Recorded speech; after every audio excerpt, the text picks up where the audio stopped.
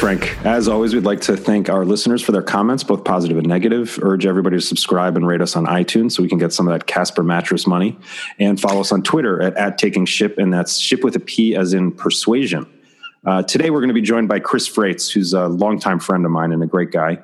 Chris founded and runs a firm called Storyline, which he'll tell us about in a second. But before that, he was an award-winning on-air investigative correspondent at CNN.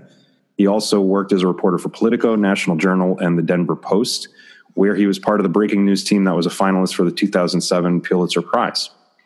Freitz now hosts the weekly national Sirius XM radio show Politics Inside Out, which everybody should check out. It's broadcast to over 30 million subscribers, listeners, whatever. It's Casper mattress money. And he also co-hosts a really great podcast that we will endorse on Taking Ship called Political Persuasions alongside a old school shock jock who's really funny named Mike O'Mara. So Chris, thanks so much for joining us.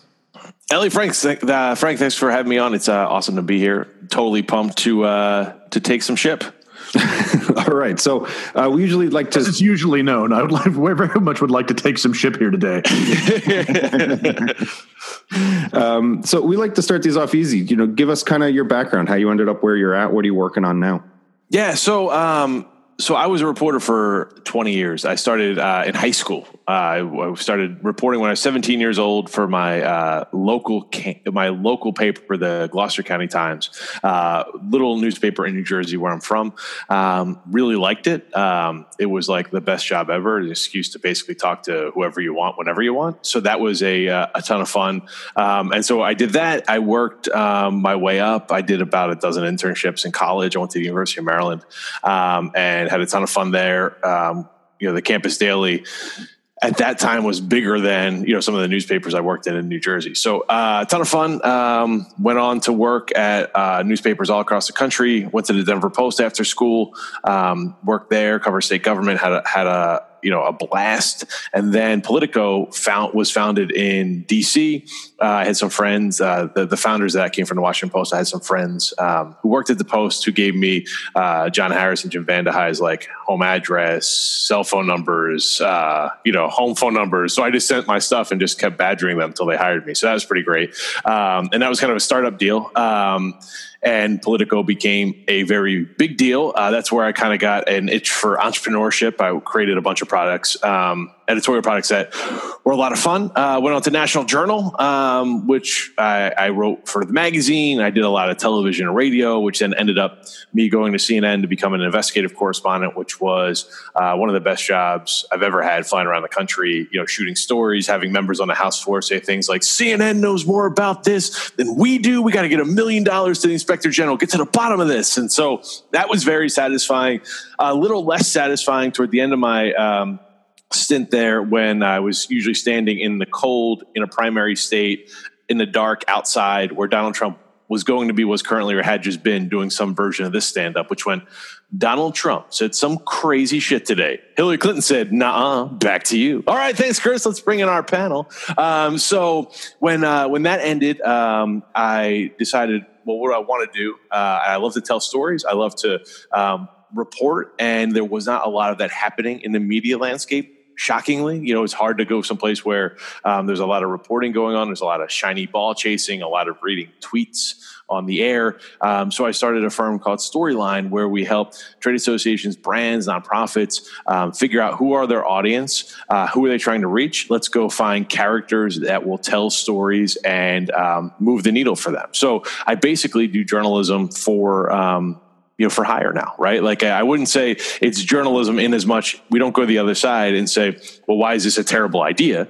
But you use all of those storytelling techniques to help people get their message out and talk about things that are important. So if you're a nonprofit, you probably should be telling your donors, here's the people we help, here's their stories, here's what we do. If you're a brand trying to move your reputation, you probably ought to find the characters who help do that. So that's what we do at Storyline. And of course, you mentioned Political Persuasions, which is a ton of fun. I hope folks who are listening here will give us a try. We're on iTunes, Stitcher, wherever you get your fine podcasts like Taking Ship. And that's me and Mike O'Mara. It's kind of a shock jock and a Washington insider walk into a bar and talk about the politics of the week. So that's been just a ton of fun because he's funny. He does impressions. And then I'm like, well, here are the facts here, Mike, because he's a little liberal. He's uber lefty. Yeah, he would say I'm not uber left, but he's, as a journalist, I still kind of have a pox on all your houses approach to politics. Like everybody's a little bit full of shit. And so he is much more left. And so I try to kind of bring a balanced perspective to that show. And it's been a ton of fun because he's not a ideologue. He's funny. He gets the joke. But he does feel pretty passionately about some of the issues. So we talk about them, and there's never, as you know, there's never a lack of material in our day and age when it comes to current events. That's kind of the opposite problem, isn't it? That it's, there's now so much that it's impossible to know what to talk about and how, or it can be really, really difficult to figure out how to approach this from a journalistic perspective or from two guys in a bar. Oh, absolutely. I mean, when I talk to all my friends who are still reporters, which there are many of them still hanging on, like I talked to a very senior television correspondent, and he was making a case like, we don't really do stories anymore. We just cover what's happening because it's happening so fast that, you can't even there's not really even time to contextualize it to provide that journalistic value, particularly if you're on television, because something else overtakes it. So it's something that you're exactly right, Frank. It's like drinking from a fire hose and everybody is just exhausted all the time. And that seems to be kind of, I don't know any journalists who like the present structure. I mean, it sort of feels like a surfeit of news.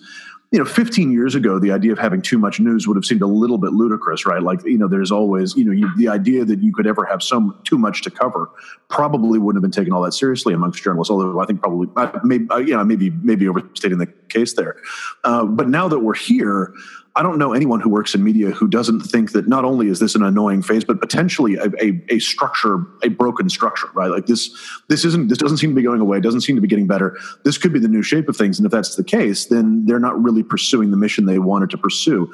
So how do you handle this? Do you just decide there's some things you're just going to take a pass on covering and you're going to go back to investigative models and other people get to, like, what do you do? And I don't have a clever answer to this. What do you do?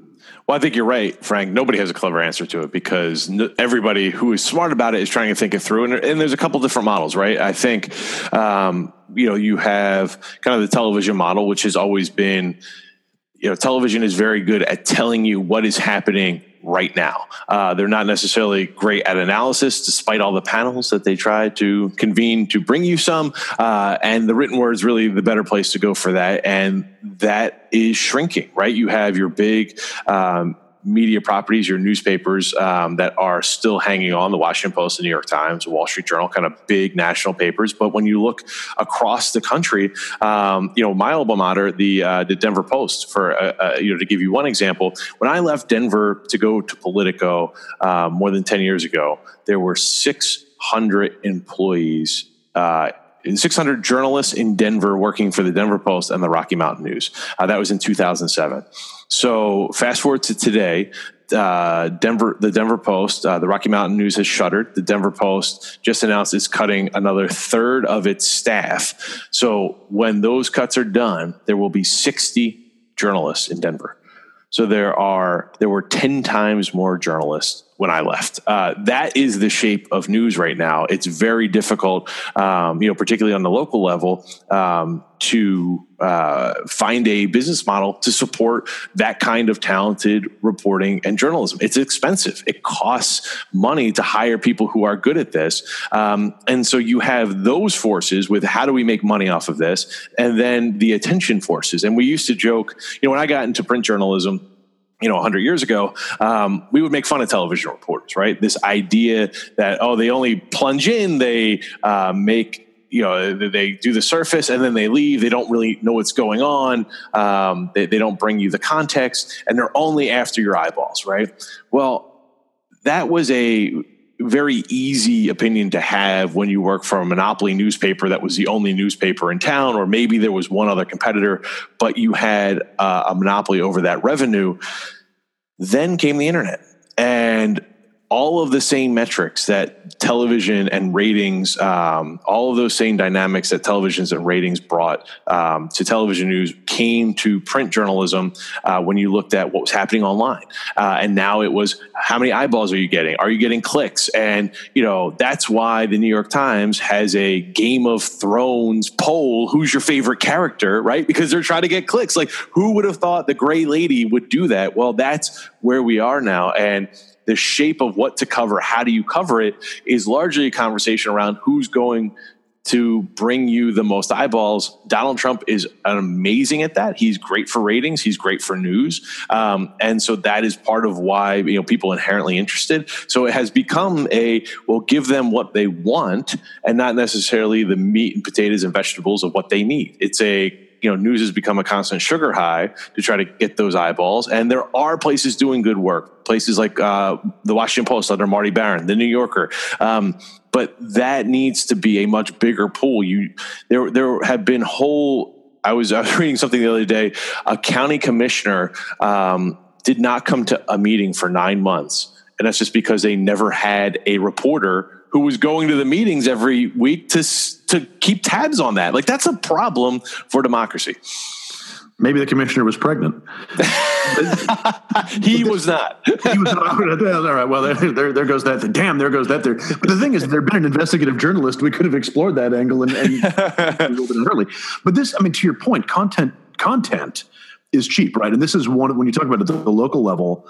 I don't necessarily know if Ellie has ever advised anyone on this, but one of the things that if you're dealing with a candidate if you're advising a candidate who's struggling to break through and is looking to put together, like early stage candidate looking to put together a media strategy, one of the things that you can tell them now is local papers are so strapped that they will, and so hungry for content. But so strapped on investigative journalism that you can send them, not necessarily a press release, although maybe, but you can send them a video, you can send them you can send them the equivalent of a press release or some digital information, and they'll run it almost completely intact because they've just got to fill that time. They've got to fill that space at that time, especially that digital space somehow. And that really erodes, I think, the quality. So to your point, not only are there fewer journalists, but they're being asked to do a lot more than previous employees of the Denver Post, for example, had ever done. They're being asked to do more with less. And the result is more unfiltered information is getting through when the purpose of media, it seems to me, is partly to at least filter or at least put that information in context. Oh, absolutely. And when I started in journalism, you'd have a whole day to put together a story. So you would start out in the morning, you would maybe have a tip that you're working, you call some folks, you would check it out, you would hear what all sides say about it, and then you would figure out, is this a story? What is the story here? Then you would put it together for that afternoon. It would go out the next morning. You would start again. There was not a constant need to be updating your reporting and kind of, tweeting it out. And, I just found this nugget and that nugget. And, I turned a quick 200-word story and I'll update it as people get back to me. It was much more of a final product. You can argue that that's good. You can see the work as it happens and you can kind of influence that work. But it also is a side effect of the fact that there aren't as many people in newsrooms. There is still the need ever more to churn out fresh content for the website, for the web, for social. And even if you're on the communication side, like Ellie, I'm sure you've seen this. I talked to friends who used to pitch stories. They call a reporter and say, "Hey, I heard XYZ. You might want to check it out." Now it's like you have to package the entire story and put a bow on it, right? Like you need to have the links, you need to have the documents, you need to have the suggested people who you should call, because a reporter only has so much time to do it, and they have to deliver it almost completely done for the reporter then to pick it up and run with it, because there are 13 other things that are vying for that reporter's attention. It's a problem. And I'm not sure what the answer is. ProPublica has tried to come at it with a nonprofit investigative model where they team up with newsrooms that have lost a lot of their investigative teams and reporting. The Center for Investigative Reporting. There are a number of nonprofits. And then you have, kind of the return to the old days where the rich guys are buying media properties as kind of premier. I want to be a civic leader. Bezos and the Post. Albritton started Politico because he wanted to be a player in DC. So you're starting to see some of that Jared financing again. Jared, yeah, that's a great one. Jared in the Observer. I don't lots of people smarter than me, Frank, have thought about this question of, well, what do you do? But it is, I think people are overwhelmed and kind of getting tired. I mean, I talk to people who are like, yeah, I turned off the breaking news alerts on my phone, right? Like, I just can't with the, constant, bing, bing, bing, bing, bing, like when it's not important. And if I wait till, and I check it twice a day, usually that stuff that's not important has fallen off. Yeah, I think that what you said in terms of kind of the communication strategies now, in terms of coming with a full product as opposed to actually battling with reporters back and forth, for 2 weeks on a story that they're working on for your client or your company or your candidate, whatever it is, like, just doesn't exist anymore. Now it's, talk to these 4 people. Here's the background information. Call me if you want a quote, kind of thing. Yep. And so, like, between that and the what you were just talking about, that, it's clicks and eyeballs, where they're giving people what they want to see. You end up with things like Fox News and Sinclair and MSNBC to some extent also, where you're just giving people exactly what they want and not giving another side, or not giving enough depth investigation. And then, like Frank just said, there's just so much content that has to get filled. There's so much inane that is covered. That's what, when Frank and I talk about Dumbest Timeline America, a lot of that is just some of the media just focusing on things that don't matter. And Donald Trump is the master, where, Frank and I, one of the things that we push on this show is that Donald Trump is not, he's not playing 12-dimensional chess. He's a moron, and he's uneducated, and he's surrounded by people who are really bad at their jobs. And we're all going to be lucky if we get out of this thing alive. But one thing he is very good is manipulating the media. That is something that he is extraordinarily good at. Because you're the president, you have the biggest microphone, and you tweet something, and that's what everybody's talking about for the day. No, I think that's right. I think he understands media. He always has, and that's from his time as a tabloid figure in New York. He's a guy who came from Queens, wanted to make it on the Big Island, wanted to have respect of the old money. And he did that by climbing up the New York tabloids. He never kind of got the respect that he wanted, which you could maybe argue if you were going to put him on the couch, which I try not to put our president on the couch, as I'm not a psychoanalyst and I've never even spoken with him. But he's a guy who, wants the ultimate respect. A lot of people say that's why he ran for president. That's why we are where he is. Why we are where we are. But Ellie, I want to go back to something you said before about more partisan media, right? When you take a look at Fox and Sinclair, which tend to be more conservative, or MSNBC, which is more progressive, that's kind of a back to the future, right? Like, our founding media, when the country was young, was a partisan media. I mean, you still see vestiges of that today when you have the Arkansas Democrat Gazette. It was a Democrat Gazette because it was a Democratic paper. And so you kind of knew what you were getting. We're heading back to that reality as people seek out news that reaffirms their views. That's true with social media. That has been true with cable and talk radio for many years. And now I think, the left's answer to conservative talk radio is largely podcasts, right? If you look at the Crooked Media guys, if you look at a lot of the conversation that's happening in the podcast space, it tends to be more progressive, more left. And I think that balkanization, a lot of people would say, well, that's terrible for the country. I take a different view. I say you need to be a more savvy news consumer and know kind of what you're reading and what the ideology is of the network that is serving it up to you. But that kind of 360 worldview, I don't think is the worst thing, but I do think you need independent arbiters, and you need people who will just call the truth the truth. And that's where the media comes in. I saw a poll just today. 3 out of 4 people think... The Monmouth University poll, I was about to mention that. It's crazy. Yes. 3 out of 4 people think that television and newspapers report fake news on purpose. People, I can tell you that is just not true. Like, the conspiracy theory out there that somehow we're just putting out fake news, like if we were that organized, we would have taken over the world, right? This getting out a daily newspaper, they call it the Daily Miracle for a reason, because it's very hard to do. And it's not filled with fake news. It's just not. If you're reading your local paper, there are mistakes. There are things that happen. They are corrected, but this is not a situation where reporters just make stuff up and get it into newspapers. It just doesn't happen, despite what the president of the United States wants you to believe. That is some strongman stuff. It's not true. And I think that kind of messaging that we've seen from Donald Trump, which he calls something fake that he doesn't want reported.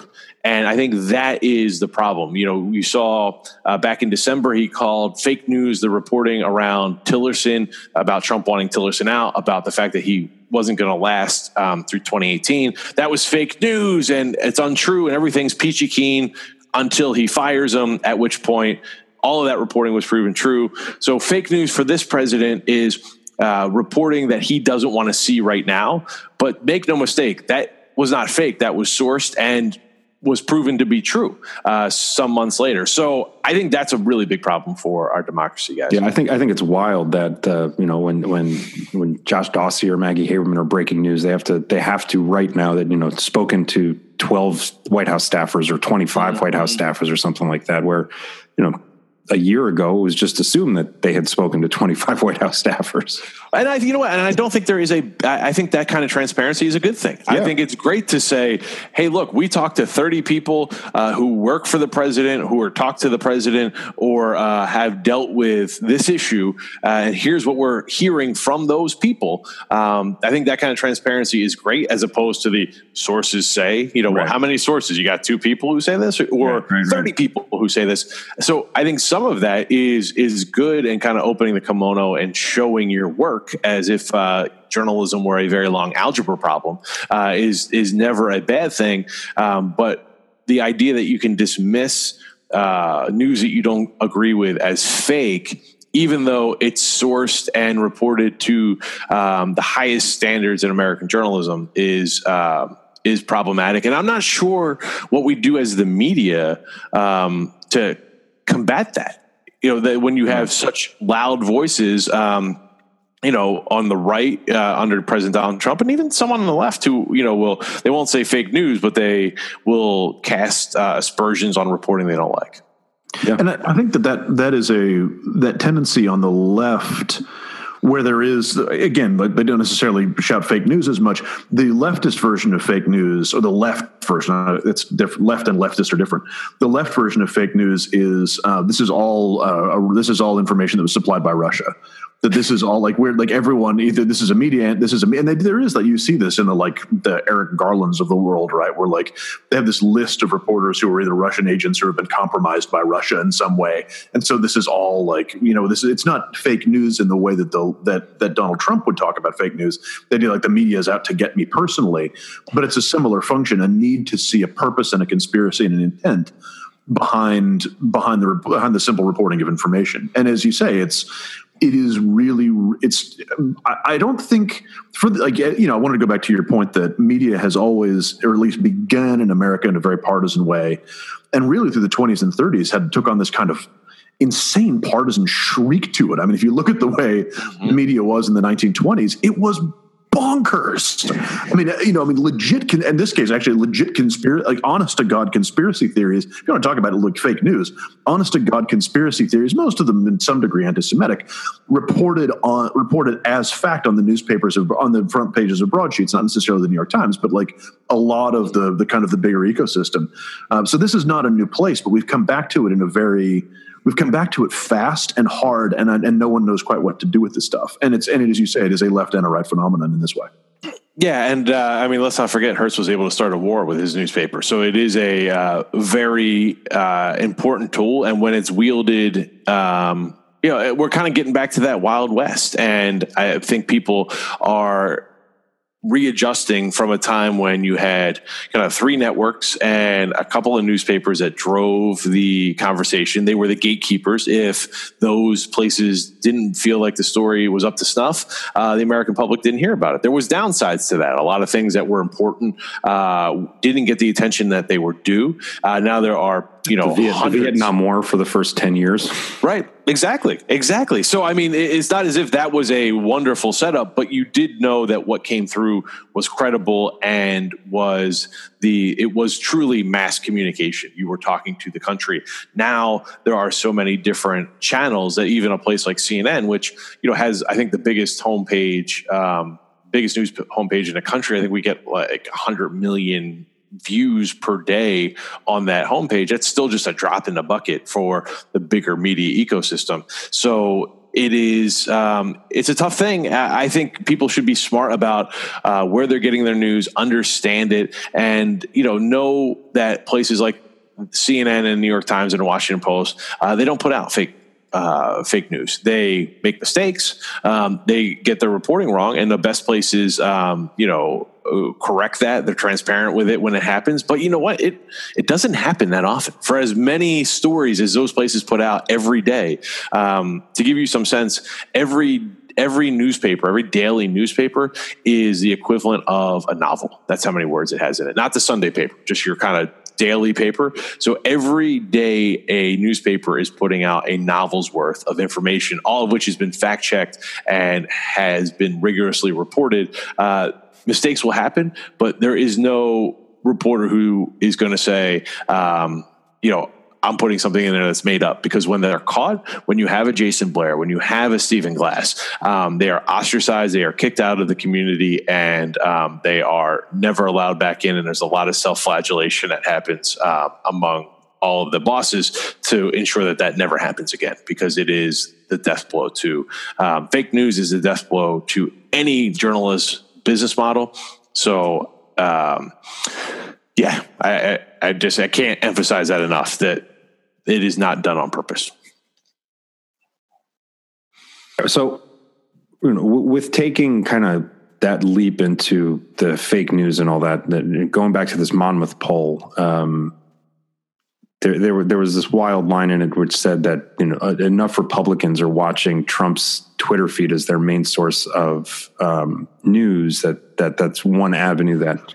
God in Christ, that's grim. Fake that's so bad. It's one avenue that fake news has really been able to, kind of build and spread. So one of the things that Frank and I have talked a bit about on this show, and we talk a lot about alt-centrism and the scourge of alt-centrism.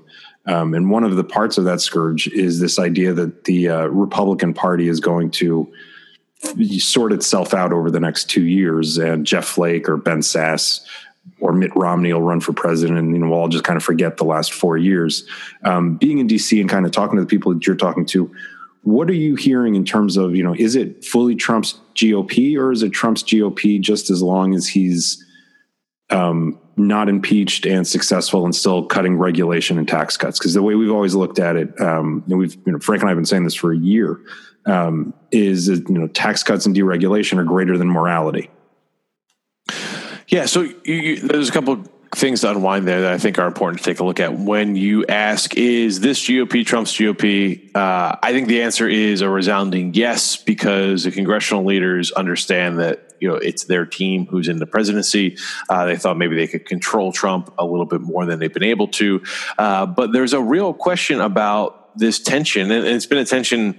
Trump exploited it, but it was a tension that's been there long before Trump, between the establishment kind of country club GOPers, the John Boehners of the world, and then the Tea Party House Freedom Caucus guys. They are very different strains of republicanism. They are different strains of conservatism. One has a much more populist bent to it. And what we saw before Trump was, whether you were the Tea Party or you were Occupy on the left, both of those parties were able to kind of come in and, if you were a Tea Partier, you would say co-opt. If you were a establishment, you would say assimilate. But in either case, the Republican Party was able to take the Tea Party, make it part of its bigger party, and was able to harness that energy. Democrats did the same thing with Occupy, and Donald Trump saw that and was able to kind of move forward and exploit that populist anger. And that was something that the Republicans had set up and, allowed to kind of fester on the fringes of their party, whether it was his birther stuff or, some of the more crazy conservative conspiracy theories. Donald Trump really personified them, rode that energy. And there's a real question about what happens to the Republican Party after Trump. There has been a question that has been brewing, and this interscene warfare has been happening for a decade. And frankly, it's also happening on the left with the Bernie Sanders, Elizabeth Warren wings of the party and the establishment Democrats, and where do they want to be and how do they want to govern. It is covered less because they are not controlling government right now the way Republicans are. But I wholly expect that will break out into full effect with the run up to 2020. I want to stay with that, but before and as part of that, I want to go back to what you said about Occupy.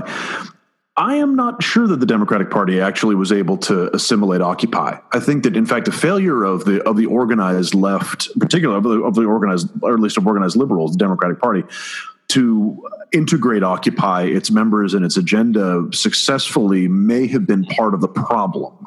How does that? How does that say? Yeah, so, it kind of created that schism that you were just talking about, Chris. Like, yeah. But I think in the same way there's the schism among the House Freedom Caucus and the Tea Party types in the Republican Party. There is that schism of the little Elizabeth Warren wing and the rest of the Democratic wing. But she represents that wing and she represents some of that ideology. I think you're right, Frank. It wasn't as fully incorporated or as quickly or as weaponized as the right was able to make the Tea Party. I mean, when you had kind of Dick Armey, a former House Majority Leader for the Republicans, running Tea Party stuff, they were able to institutionalize it much more effectively than the Democrats were. But I think that energy others in the Democratic Party picked up on, whether it was Bernie Sanders in 2016 or whether it was Elizabeth Warren or Kamala Harris now in 2018. There is that strain of liberalism, populism that the Democrats are going to have to reckon with. Yeah, I think that's right. I think what we are now, I think we are going through that process. So you're absolutely right about that this, and this is, I guess my point is, if we had, what we saw with Republicans is, and this actually, I mean, to your point, and this I think is in support of your point, on the timetable in which Tea Party type agenda became, if not at the core of the Republican Party, at least at the front end of their messaging, right? Like for a long time, in 2012 and especially 2016 with Trump particularly, like Trump's agenda, and again, I mean, Trump personally has very little agenda aside from self-aggrandizement and grievance, but he plays to a crowd and he knows who that crowd is, right? That crowd's politics is Tea Party politics, and that politics is largely Tea Party politics, and that is largely ascendant in Republican politics. And again, it is much more, I think, a function of messaging than policy. So there were 6 years between the rise of the Tea Party and its appearance as the dominant politics of the presidential primary of that party. We may be doing that as the Democratic Party now-ish, where 6-8 years after Occupy, we're starting to see, and it's what would be called some of their fringe demands, $15 minimum wage, which is important, but not exactly a complete, not exactly seizing the means of production and distribution and exchange. Anyway, so it's we are but to your point. Some of the basic demands of Occupy, I think, and the sort of from the left of the party are now becoming almost a consensus within the Democratic Party, and that's happened really in the last year when we've moved to the left on this stuff. I don't know. I disagree with the timeline a little bit, Frank. I think it happened 2 years ago in the Democratic primary. I think that Bernie Sanders, the independent senator from Vermont, sauntered out of the Senate floor one day, came down the steps, told a bunch of reporters, "I'm running for president," and then no more questions, I got to vote, and then just went and about his way. But he fundamentally was the driving leftist force in that primary. He won 25 states. He won half of the states from Hillary Clinton, who was a juggernaut, who had all of the establishment support, running on things like a $15 minimum wage, free college tuition, free health care. The idea of pushing the party to the left, Clinton had to take some of those into consideration. She was pushed to the left, and that question of, do we continue that leftward trajectory in 2020 as a party? And frankly, in 2018, when the House, particularly House Democrats, try to take back the chamber from Republicans, I think that has a lot to do with the setup for what things will look like in 2020. But I think it's already happened, and it was happening. There have been, whether it's whether it's the Progressive Change Committee and Adam Green and those guys, whether it's the Move On folks, there have been kind of forces in Democratic politics trying to force the party to the left. It was very difficult with Clinton as the candidate in waiting for all those years between 2012 and 2016, but it was happening, and it broke out into the open in that primary. That's a good. I understand your point. Actually, I do agree with you on this one. That Bernie's success as a huge underdog. I mean, as you say, this guy came out of nowhere as a presidential candidate. That his success in the primary, and then the durability of his at least domestic agenda. Right. That's the vitality of that domestic agenda is the one that's really pushing politics. I think that's about right. And that segment of the party has always been, as you say, has been around with the move-ons. One of the things that in many respects, I probably should have seen this coming a little bit. Again, the continued vitality of Bernie's politics, because and maybe other political operatives out there have seen this, politicos have seen this. One of the most enduring identifiers that I have encountered in Democratic politics are the people who supported Howard Dean. You would run into self-organized groups of Deaniacs in 2012. So you're 8 years after a failed presidential primary, and yet the people who organized around him are still self-organizing around his principles long after he is. I wouldn't necessarily call Howard Dean an irrelevant figure in American politics. That wouldn't be accurate. But long after he has reached his potential in terms of he's reached the peak of his potential in terms of national influence. So that strain has always been really durable. But but it's expanded so much more over the last 2 years. So. Yeah, I think to your point that I think your argument of timeline is right. Yeah, no, and to that point, I think the Howard Dean example is a great one, and really was a precursor to Bernie and a lot of what he was able to run on. Also, two Vermont guys, right? Like there must be something about the maple syrup, I guess, but. To the point of the party trying to channel that energy, I mean, Dean became DNC chair, right? Like he became part of and parcel of that bigger party. But I think those splits and those schisms are really really frayed right now, and I think that Democrats are about to undergo the same kind of gnashing of teeth that Republicans have been forced to deal with as they've had the House of Representatives since 2010, and then again in their presidential primary this last go. I think our presidential primary in 2020 may have a couple folks who decide to run against Donald Trump. That will be fascinating if some Republicans take up that mantle. That would be unusual for an incumbent party, but I think the Democratic Party is going to look just like it did on the Republican side in 2016. There's going to be 16, 17 people because the Clintons cleared the field so much that that there was no bench developed. Right, when you had Martin O'Malley and Bernie Sanders being the only two guys who were going to challenge Hillary Clinton. Nobody even got, to step up to AAA ball and just play a little bit. I think that was a huge mistake by Democrats and by the Clinton folks in particular. Not to mention that they've kind of reformed the whole superdelegate process, which was, oh, hey, you guys can vote. That's real cute. But the establishment guys are going to decide. Right. I mean, I think it's interesting if you take a couple steps back, it's always easier to fight against something than fight for something. So the Republican Party had the unifying message of just trying to destroy Obama. McConnell laid it out in the transition period in 2008, like what the goals in 2009, I guess, and what the goals of the Republican Party were. So when the Tea Party came up and the traditional country club Republicans or pro-business Republicans or the Weekly Standard, National Review, commentary group came through, they were like, okay, we're going to bring those guys on because we got to beat Obama so that we can push through our thing. And then I think they lost control of it at some point. Particularly when Boehner got pushed out, I think that's kind of a mark in the sand of when the populist group sort of took control. And I think Democrats, being in the anti are still fighting some battles that the Republicans got passed. They were not questioning Barack Obama winning the election. They were questioning potentially his birth, but they weren't questioning the validity of his win, or if the count. They didn't have countdown clocks to his impeachment based on the emoluments clause or collusion with Russia or something. Whereas I still don't think he's going to be impeached, but that's neither do we.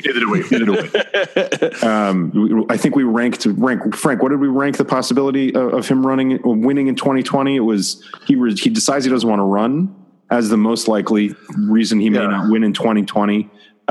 His fast food hamburger lifestyle catching up with him. Being a reason he may not, impeachment was way down the list of reasons why Donald Trump won't win in 2020. Yeah, if he's not the president in 2020, if he's not inaugurated in 2021, it will be for all sorts. Him choosing not to, him having a health reason not to, him being beaten by a Democrat. Those are all much more likely in our estimation, certainly my estimation, than him being impeached. I don't see that as being a live issue in the next before his reelection.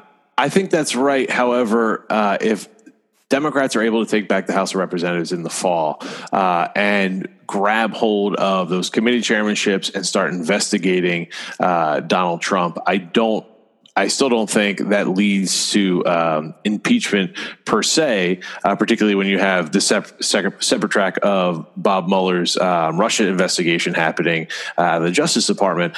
But I do think it makes all of those options you guys were just laying out much more likely, that it would be tougher for him to win because there is more information out there. He doesn't have Republicans protecting him on the legislative side and the investigative side. So there's more information out there, and that his agenda essentially is stalled by a Democratic House who says, well, no, our priorities matter now.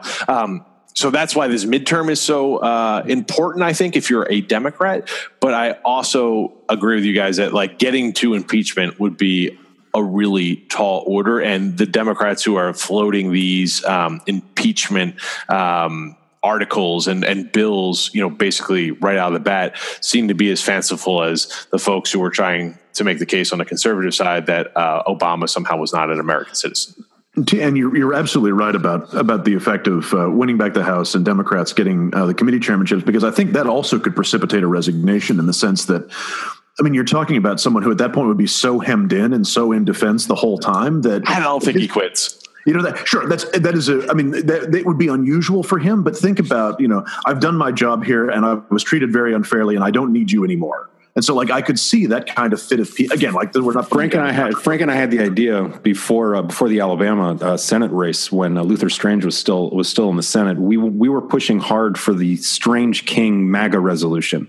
That the Senate just passed the resolution, and the fact that it was going to be Strange King made it that much more fun. But they just needed to pass a resolution saying that made America great again. And Donald Trump will sign that, and he'll resign 4 days later. It's the only way to get him out.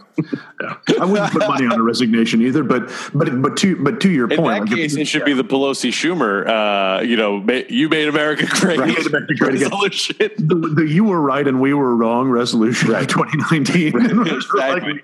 We admit it. You're the greatest president. You're the greatest president ever. You'll always be our special boy. You're right. Build a giant statue to him somewhere obscure and call it a day. No, that's pretty much it.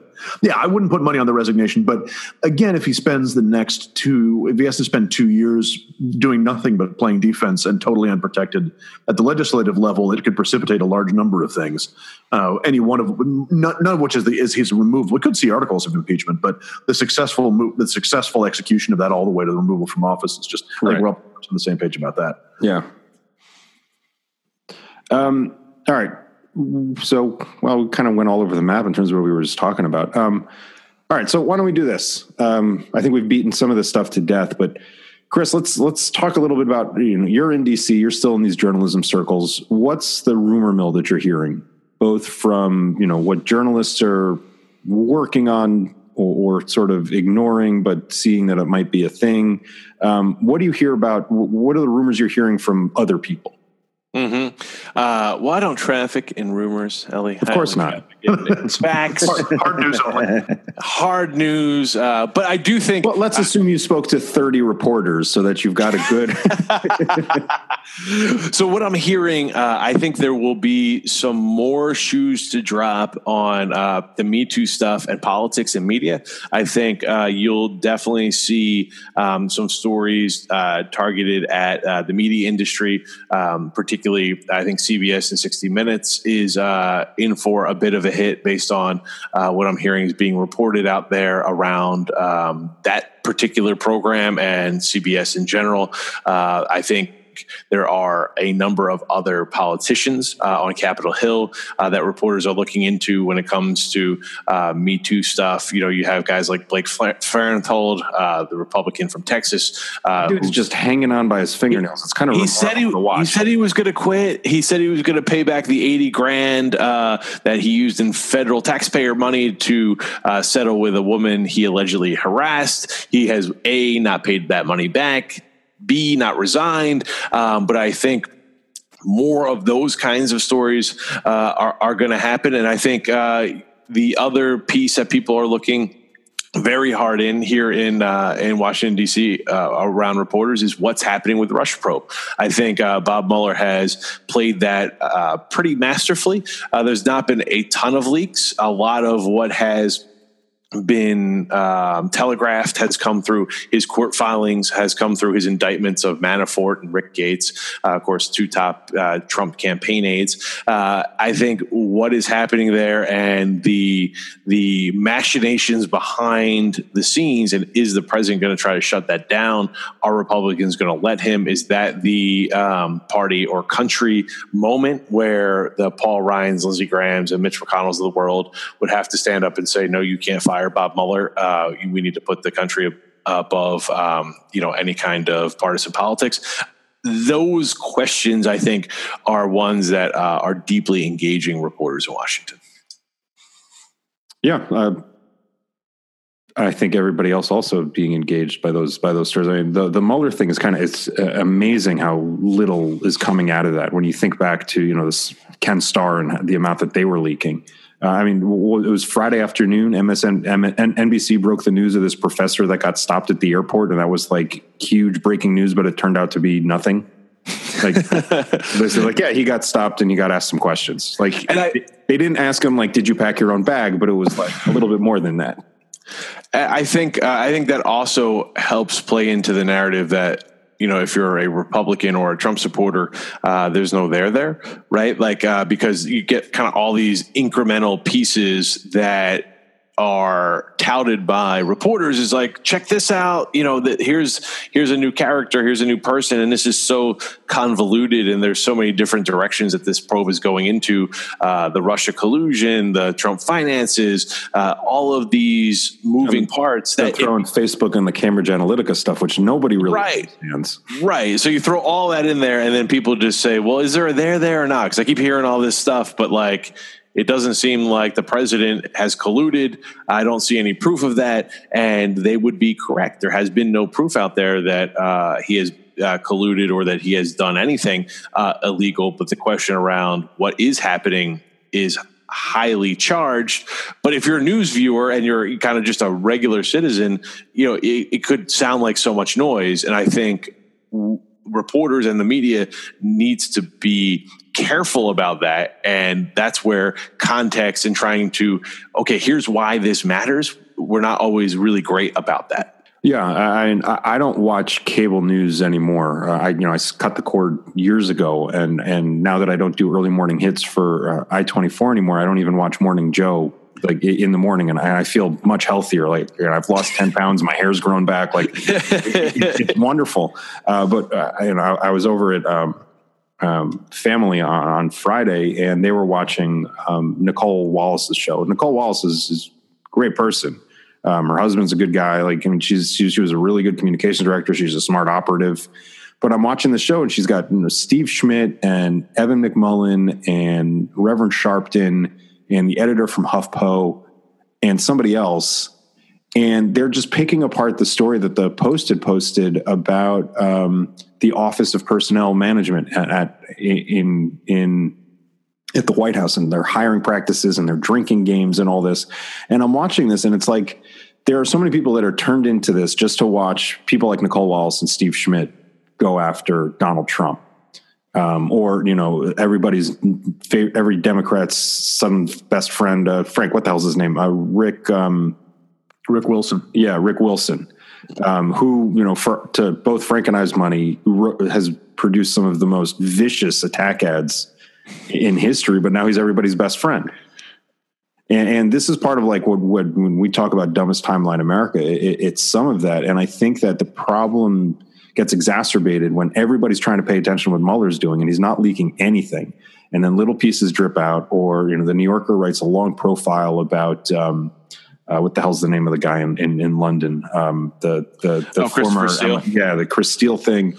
And it's like, everybody's just like salivating over this, or you know, the Fire and Fury book, which is interesting. The Fire and Fury book would, you know, think of Wolf of what you think of Wolf, but then, you know, Mike Isikoff and David Korn just came out with a book that's probably better reported, would be my guess. And nobody's talking about it. Yeah, I'm surprised by that. I haven't read their book yet, and I know Isikoff and Korn, and they are good reporters. You know, I know the criticism that the Michael Wolff book came under, and that was, you know, it was fun to watch. Kind of the Saturday Night Live-ification of that book with Fred Armisen playing Michael Wolff, and like, so is it true? Yeah, you know, like it was, and it's not true. It's not true. It's not true. So yeah, I do think there's a hunger for information, and so the most the most explosive information always wins, and so media has to be careful that if it's explosive, it's also true. You know, getting back to our earlier point, because people are tired. People get tired. People do get very, very tired. And speaking of tired, and kind of to bring back around what we were talking about earlier in terms of media's ADD-ness right now, as a former reporter, somebody who's working for corporations and nonprofits, storyline, and you know, you've got the Sirius show and you've got the Political Persuasions podcast. What's something that you're thinking about, reading about, researching that you don't see other people focusing on that you think is like a big thing that's going to happen? So I have one answer, and it's not that nobody is focused on it, but I don't see it as part of the conversation about, because it kind of undergirds everything. So there's one that I'm watching that's being talked about a lot, and I have thoughts on it. And then there's one. So to answer your question, I think income inequality is something that is so pervasive, and I don't understand. In fact, I am trying to better understand it with the help of this book here. It's very long. It's called Capital. It's He's menacing us with the Piketty book. Yes, the Piketty book. Honestly, what better to menace us with than the Piketty? And guys, I am trying to read it. It's very, very dense. I heard it's better in the original French. It flows better. Je parle français un peu. Yeah, so I am trying to understand it, because I do think this system where we have just a very few with so much and the rest of us with less is problematic. And I don't understand exactly how we got here. I don't know what the solutions are. And it troubles me that we don't have a conversation about that as a country, and that I don't hear our leaders, either from the left or the right, you know, kind of saying it's more of the same, right? If you're Republicans, then it's all about tax cuts and let's empower businesses and everybody will be okay. And if you're on the left, it's, well, you need free healthcare and free schooling, and you know, all the rich people should pay for that. And it just seems like those are such polemic solutions to a very complicated problem. And when I talk to members, when I talk to really smart staffers, they don't seem to understand all of the dynamics that are undergirding the income inequality problem. I just don't see how you can move forward with two different Americas and not have a conversation around, well, how do we make sure everybody has what they need in a very rich country who gives up some so that everybody has what they need to flourish. So that's something that's to answer your question. That's something that I think certainly people are talking about it. It's not a hidden issue, but it's one that I don't think gets enough mainstream attention around. Well, how do you solve it? Because everybody talks about it, but I don't hear a lot of good conversation and solutions. The second piece that I think is fascinating that everybody's talking about, but I think it has such a huge impact on how we're going to live our lives is the techlash and this idea that, oh wait, Facebook was selling our privacy data. And there's gambling in Casablanca. Like, oh my God, like that's their business. Like shocked. That's what they shocked. Right. I'm shocked. That's their business. But when I talk to tech executives, I was just out in Silicon Valley a couple of weeks ago, and then I hosted a panel at South by Southwest, and you were talking to those guys, like they still have this, well, like our product's free and people engage with it freely and they love our product and we don't have a problem. And it's like, yeah, that's because they don't understand what you're charging them. And what you're charging them is their data. And as that starts to become clearer, how companies use the data, how technology is perceived, because it's no longer tech as its own industry, right? Technology is now just the economy, whether it's fintech or health IT or all of these places where data is power. Well, what does that mean? And George Orwell had 1984 with the governments controlling all the information. It turns out like we're willingly giving it over to private corporations and only now are saying, wait, this could be a problem. And wait, foreign actors like the Russians could use our own platforms against us to foment social instability and division. Like, all of these things are hugely important. It's being talked about a lot, but I am following it with quite a bit of intensity and fascination because you have tech companies who still think, oh, we only do things that are wonderful and great and we make the world better. And it turns out that actually technology, because it's made by humans, could be used for ill. How are we going to deal with that? It's very interesting to watch that debate unfold. And that's one that is getting plenty of attention, but I think is just so interesting. Yeah, and with that dystopian future, let's turn to our lightning round, if that works now. Frank, that go with you? Yes, absolutely. Awesome. So, Chris, thanks so much for joining us. We're going to have you back on. Maybe even next time I'm down in DC, we can actually all be in the same place at the same time. Oh, that'd be delightful. That'd be great. Yeah. So with our lightning round, it's 5 quick questions. The first is there a book, a piece of music, a film, or a television program, really kind of any piece of culture that you've seen or re-seen recently that you'd recommend to our listeners? So the song No Roof, and I'm trying to remember who sings it, just crossed my radar. I love it. It's really fun. I would check it out. All right. Alice Merton is the artist. All right. That's a good call. Frank, I think this is the first song recommendation we've had. Yeah, this is the first musical one that we've had. Excellent. After your visit. Excellent. The next question, this is just a large poll we're doing. It's not is a hot dog a sandwich question. It's our Pop-Tarts ravioli. Our Pop-Tarts ravioli. No. Okay. Yeah, we're kind of in the same boat on that. What is your favorite beverage, alcoholic or not? Oh, favorite beverage. Or just one you'd like to recommend. What would I recommend? I like a very nice Havana Club 7-year añejo. Mm-hmm. That's a very, very strong call. That'll work. Now that you're out of journalism and maybe you can talk a little bit more freely about this stuff, the question we like to ask, in the Trump era, lots of people are interested in doing something. What's one organization you're supporting and why? I still don't get out there and do a lot of advocacy because it's not. Yeah. It's not in my blood. A charity also is fine. A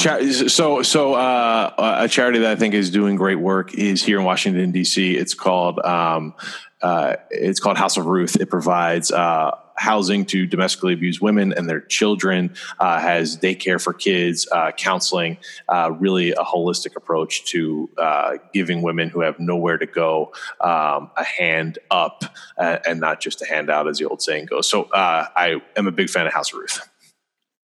Great. That is an excellent recommendation. Where can people who want to follow your thoughts and musings, where can they find you? Oh, they can find me all over the internet. At Frates, Frates on Twitter, Chris Frates on Facebook. I also, of course, Political Persuasions in iTunes, and then SiriusXM. If you're a subscriber, Politics Inside Out all weekend long. You can also listen on the SiriusXM app. So I am everywhere. And I just want to also append, I don't know if I said No Roof or No Roots. It's No Roots by Alice Merton. If you go looking for that song, No Roots. So I'm not sure what I said there, but I wanted to make sure I got it right. All right, that's a good correction, as proper media people will do. As we do. It's no fake news here on Taking Ship. That is absolutely the case. That's a Taking Ship guarantee. And by that we mean there will be some fake news. Yeah. All right, Chris Frates, thanks so much for joining us. As Chris just said, check out the Sirius show, check out the podcast Political Persuasions. We recommend it. It has the Taking Ship stamp of approval. Thank you all for joining us. Please be sure to subscribe and rate us on iTunes and follow us on Twitter at Taking Ship. And that's ship with a P as in, I don't know, Picayune. And you can follow Frank at Frank Spring and me at Ellie Jacobs. Frank, with that, where are we headed this week? We take ship this week, not far, especially not for Ellie. We are going up the river to the United Nations because there has been another outbreak of discussion about amending or signing the law of the sea. And I'm sure that our listeners who know our position on the sea will understand where I'm going with this one. The law of the sea is meant to govern maritime affairs. It's largely held up over the last 50 years. But my friends, this whole concept is ridiculous. The sea knows no law. The sea only understands one thing. And the idea that we can negotiate with the sea or attempt to impose law on it is insane. And so, my friends, we take ship this week to the United Nations to stand before the family of nations and call for what needs to be done here, which is an end to negotiation with the sea, an end to an attempt to structure a relationship with it, and the unremitting and vigilant hostility that the sea deserves. Friends, we take ship now for the United Nations. Take care, everybody.